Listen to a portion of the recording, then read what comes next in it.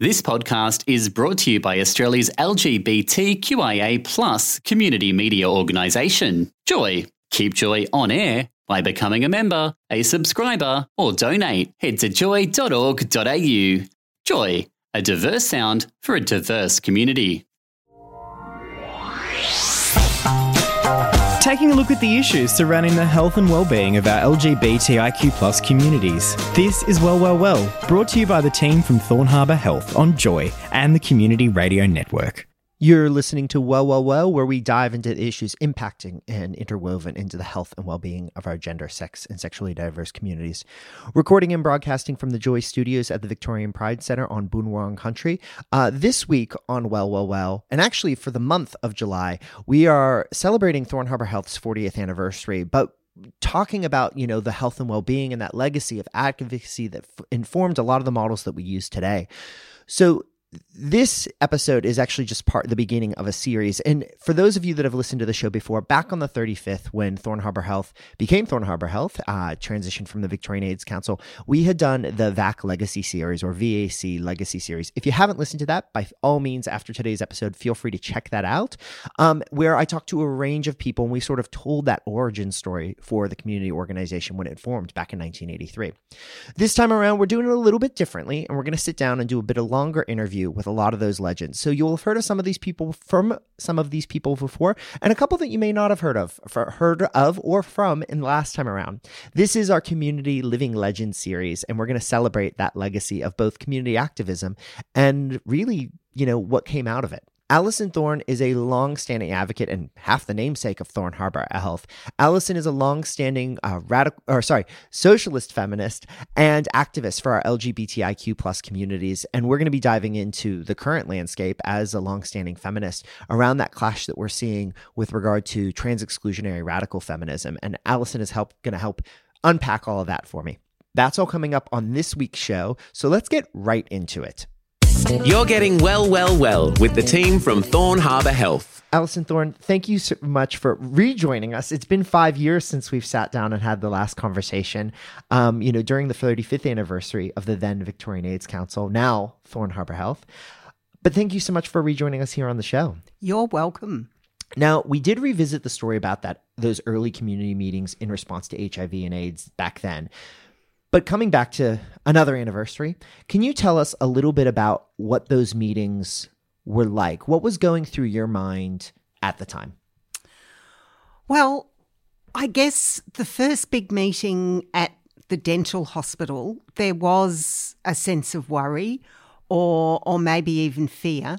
I think some of the meetings that came immediately after that had a much greater sense of purpose because we were organising, and for those of us gay liberationists, that's what we did well.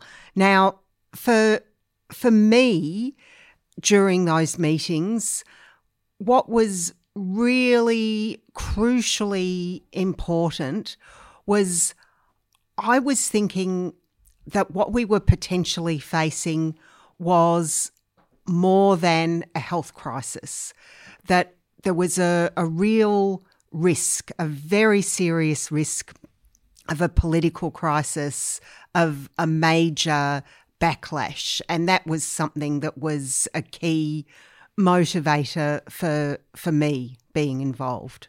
Because as you mentioned, some of the strides and progress, they hadn't been around for that long. And did you feel like that might HIV and AIDS and the emergence, we were largely talking about AIDS at that time, would quickly undo that? Well, there was the real potential that could happen.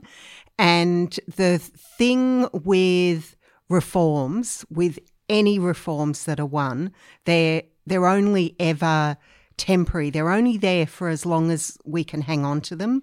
And so it's so crucial that we're constantly watching for risks and organising to defend what we've won, but also to take things forward and really consolidate those gains.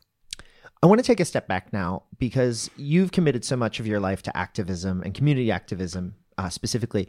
Where does that start for you? And how have you Well, I guess let's start with, where does that start for you? Where do you think that like you first considered yourself and your identity as an activist? Where does that begin? Well, it began for me in my late teens, in the late 70s. And prior to that, going through high school, I'd not been a politically interested person at all. And it was after my first romantic sexual relationship with a woman ended, and I was basically looking around to meet other queers. And it was a very radical time in the gay liberation movement. And I got involved in the campus gay society at La Trobe University. And at that time, within gay liberation, there were many people influenced by Marxism and by feminism. And I was just exposed to an incredible array of ideas. And I began asking questions. I was asking myself, why is it that lesbians and gay men are oppressed? And I ended up finding a link with women's oppression. And I then began asking, why is it that women are oppressed? And that led me to a critique of capitalism. And, before I knew it, from looking for love, what I discovered was Marxist feminism and a whole worldview that has stayed with me my entire life. That drive of activism, we hear some people get involved in that in their teens or their 20s, and they sort of maybe lose that momentum because it's something to maintain. How have you maintained it all these years? Well, I think that theory and being part of an organisation, that those two things are both really profoundly important. But first to theory, when you look at the world through a Marxist feminist lens, you can clearly see a pathway to creating a better world. And so that has always given me an immense sense of optimism. But also in the early 80s, I joined the Freedom Socialist Party, which is a Marxist feminist political party, and Radical Women, which is a socialist feminist women's leadership organisation. And so being part of an organisation and working alongside comrades has given me a clear vision, and I've been able to use the saying, keep my eyes on the prize the whole time. And that's an incredible motivator, and it's something that keeps you going and keeps you motivated. You've already started to touch on this, but I want to, touch on it a bit more, I suppose.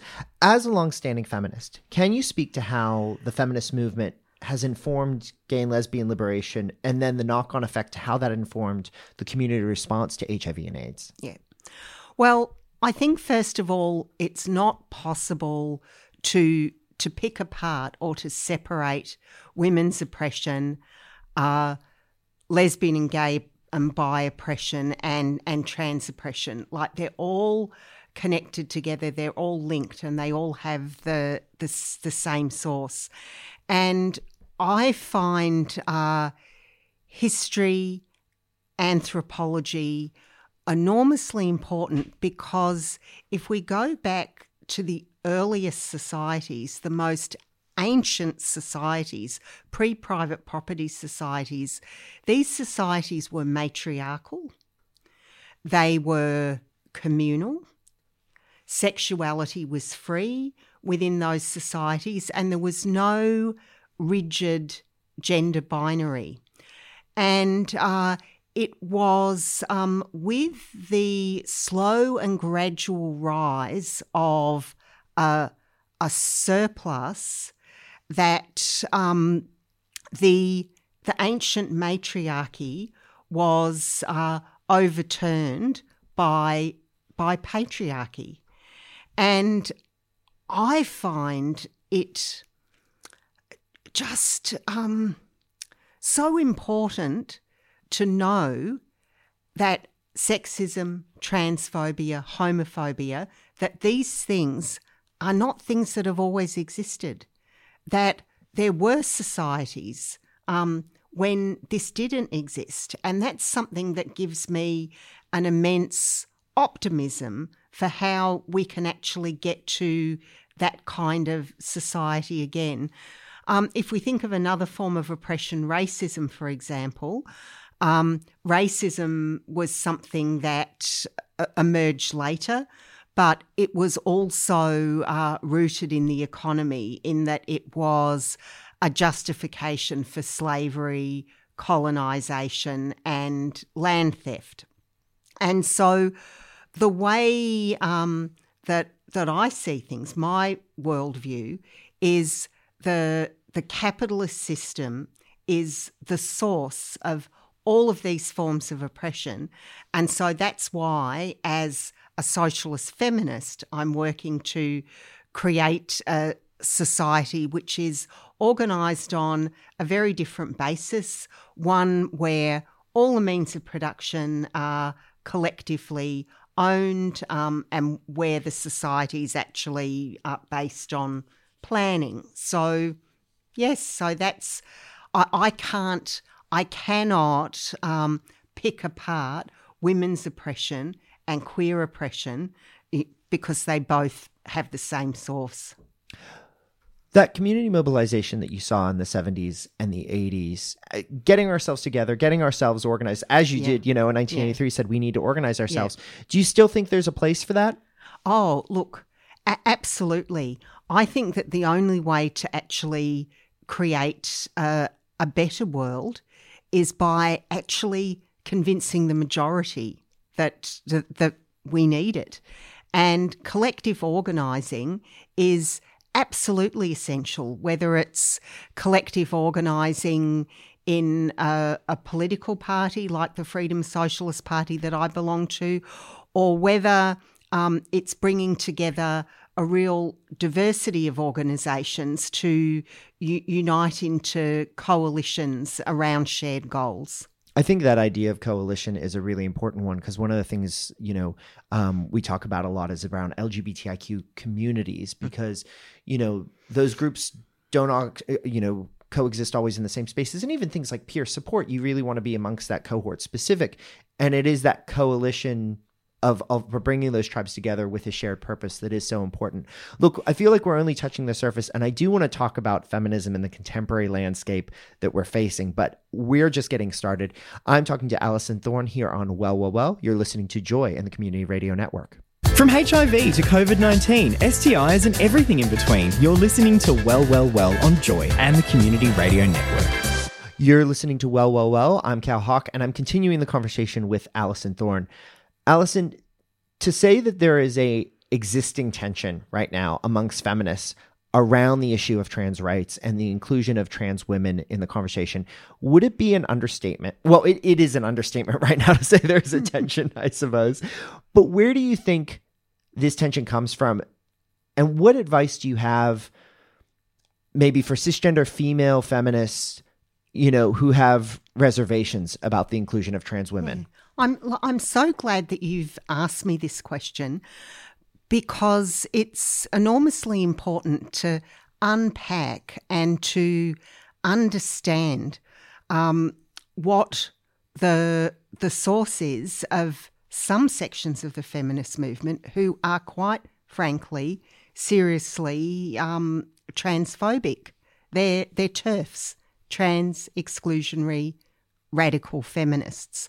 Now, in that term, TERF, is the words radical feminist. And that's where we very much get to an understanding of where these political ideas come from. Feminism, as I'm sure listeners are aware, there are many, many, many different strands of feminism. As I've been explaining, I'm a socialist feminist. But those feminists who have concerns about trans women, they are radical feminists. And radical feminism is based on biological determinism, number one, and number two, the belief that it is men who cause women's oppression. Now, I don't believe that. What I believe is that patriarchy is one of the cornerstones of capitalism, and that it's actually rooted in the economic system.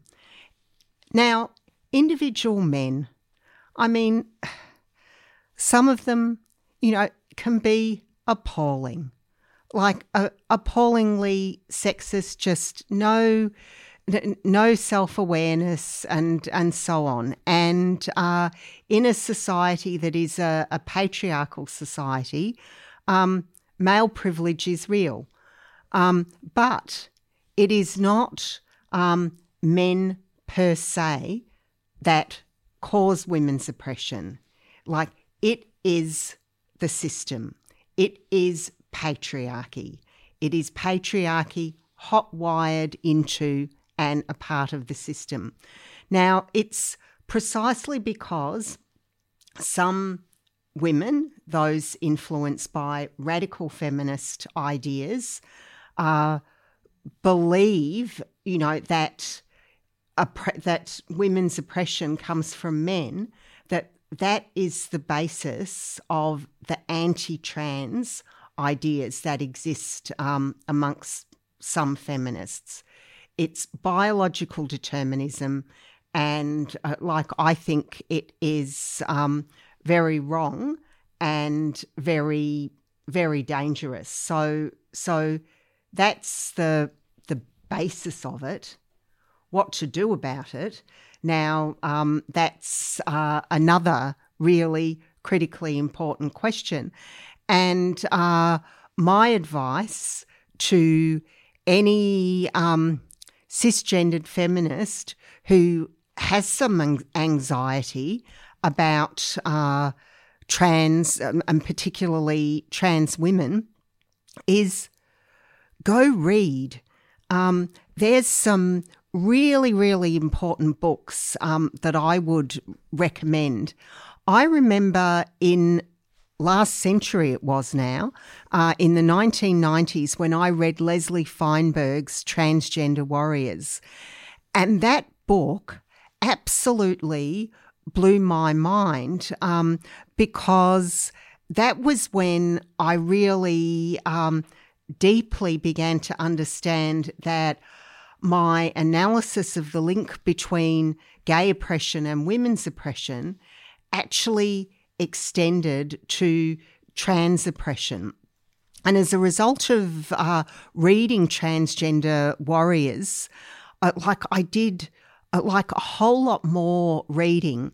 And late last century, Freedom Socialist Party and Radical Women hosted a really important author from San Francisco by the name of Will Roscoe.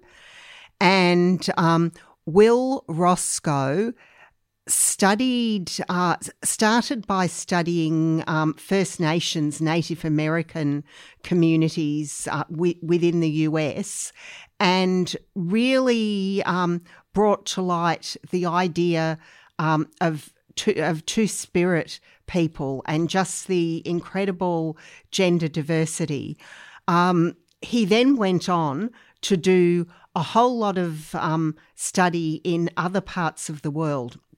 And basically, whether we're talking about our region, the Tiwi Islands, the Pacific, India, I spoke at an event that we did for Stonewall in 2022 on LGBTIQ plus rights in Africa. Everywhere we look at where there is still evidence of pre-private property societies, we see there was no rigid gender binary. And doing this reading, looking at this, like studying this, shows that helps us to understand and really appreciate that transphobia is like a learned form of bigotry, and that it's something that can be unlearned, and it's something that can be permanently eradicated once we address the source. In the last few months, we have seen a dramatic increase in the visibility and the action of far-right protesters, going after drag story times, even the protests on Parliament stairs, and I think there's a lot of people in the LGBTIQ community that are worried that could regress. We could see, that that movement get more momentum and threaten kind of the rights and the equality that we've fought so hard for. I guess, why do you think that is that we've seen this recent resurgence? Like, where do you think that has come from? Because it's really, think since March, we've seen this huge thing just in the last few months. Why do you think it has been in the last few months? And then to follow up to that, what can we do about it? Yeah.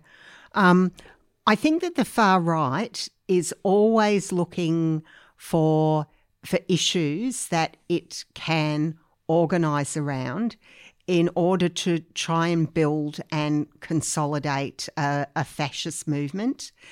And during COVID vaccinations and lockdowns were really the big issue that they were focused on.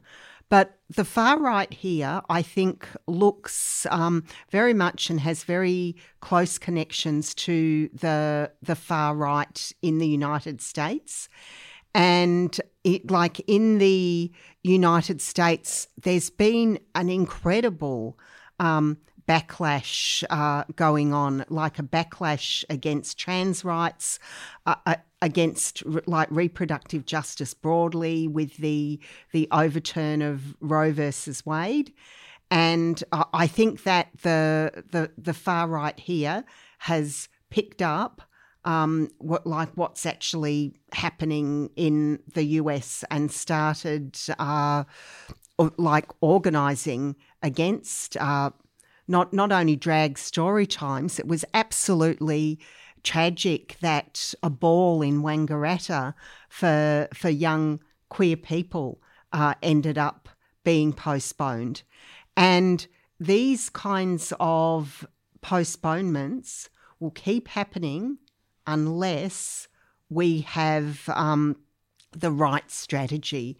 And it is really, really important that we actually stand up to these far-right types. And it's really important also that we understand not only what we should do, which I'll talk about in a minute, but what we should not do. And what we should not do is cave in to their pressure, because the more that we cave into their pressure, the more it emboldens them, the more, threats that they will make, the more community events will be cancelled, the more fear that there will be. That is the wrong strategy. The right strategy is to counter the far right and to make sure that our community events go ahead. And that, many events have been cancelled, but a drag story time that took place in Eltham, that went ahead despite threats, and it went ahead with a community mobilisation to defend it, and the glorious Rainbow Angels defending that event, and that points in the direction of what it is that we should be doing. But I think it's really important that the queer community makes common cause with all of the different groups that fascism targets. And oh my goodness, I was at Transgender Day of Visibility this year on the 31st of March, and that was incredible. There were thousands, at least 5,000 people out on the street on a wet, rainy day, and that was very much a response to people saying hell no to Posey Parker and hell no to Nazis parading on the steps of State Parliament. And what was absolutely brilliant was hearing incredible trans speakers, including trans women of colour, and seeing that so many unions had mobilised. There were just union flags galore. And, when we got to the State Parliament, we were there and we were reclaiming it and chanting, and that kind of bringing together of all of the far right's targets is really important. But we need more than just one-off responses. We need to cohere united fronts of all these different targets with a clear goal and a clear mission, because we need to counter the far right when it's organising, but we also need to educate and about the serious nature of this problem as well. I'm just mindful of the time here, and I have two questions I'm really keen to ask you here. Now, first of them is, look, it's 5 years on now, but what are your reflections with regard to the fact that, 5 years ago, the Victorian AIDS Council said, look, we're gonna be changing our name here, and in 2018, we're going to rebrand to be Thorne Harbour Health, and you're half of that namesake. How do you feel about that? Well, I've got used to it now, but when I was first asked, I was surprised, and when I thought about it some more, I was honoured, and I actually like the combination of Thorne and Harbour, because a thorn to me is something that is sharp and pointy. And it suggests militancy and advocacy, whereas a harbour is something that is safe. And I like that idea of the sharpness and the safety, basically. And I guess with my years of activism, on reflection, I'm involved in the Aboriginal movement, campaigning to stop deaths in custody, have been supporting trans rights when it was, an issue, but barely being talked about. And so I guess I was a relatively inclusive kind of choice. One thing that I'm going to ask everybody as part of this series is, in the spirit of the quote, those who cannot learn from history are doomed to repeat it. What one lesson or piece of wisdom from the past do you hope that our communities keep in mind as we go into the future?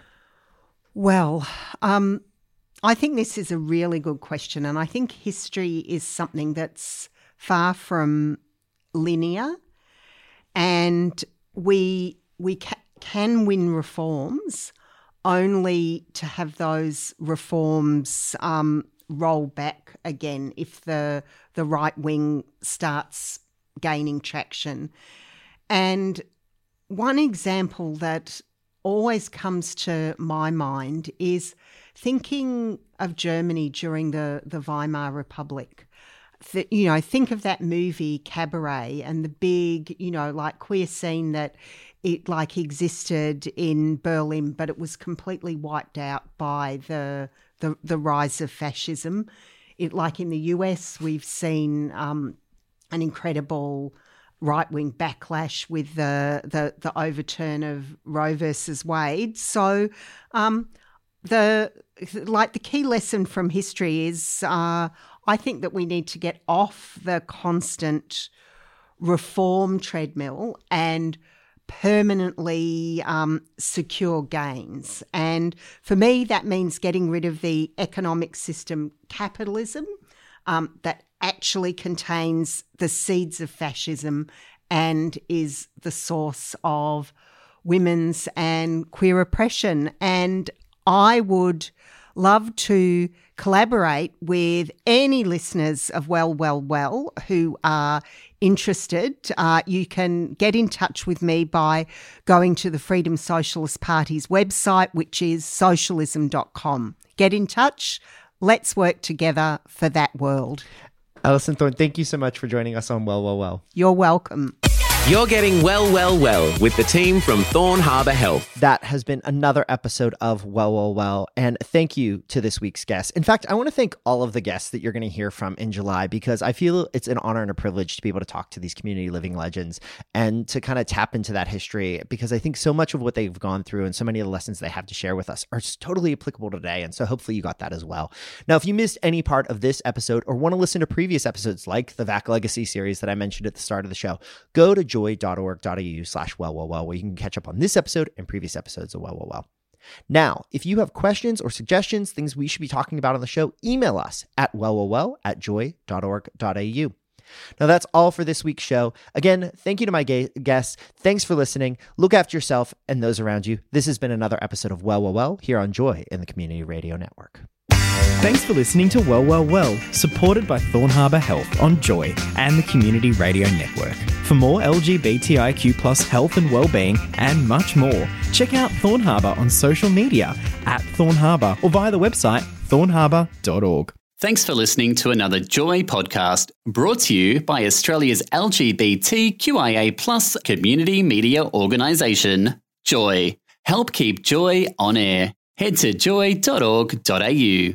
Joy, a diverse sound for a diverse community.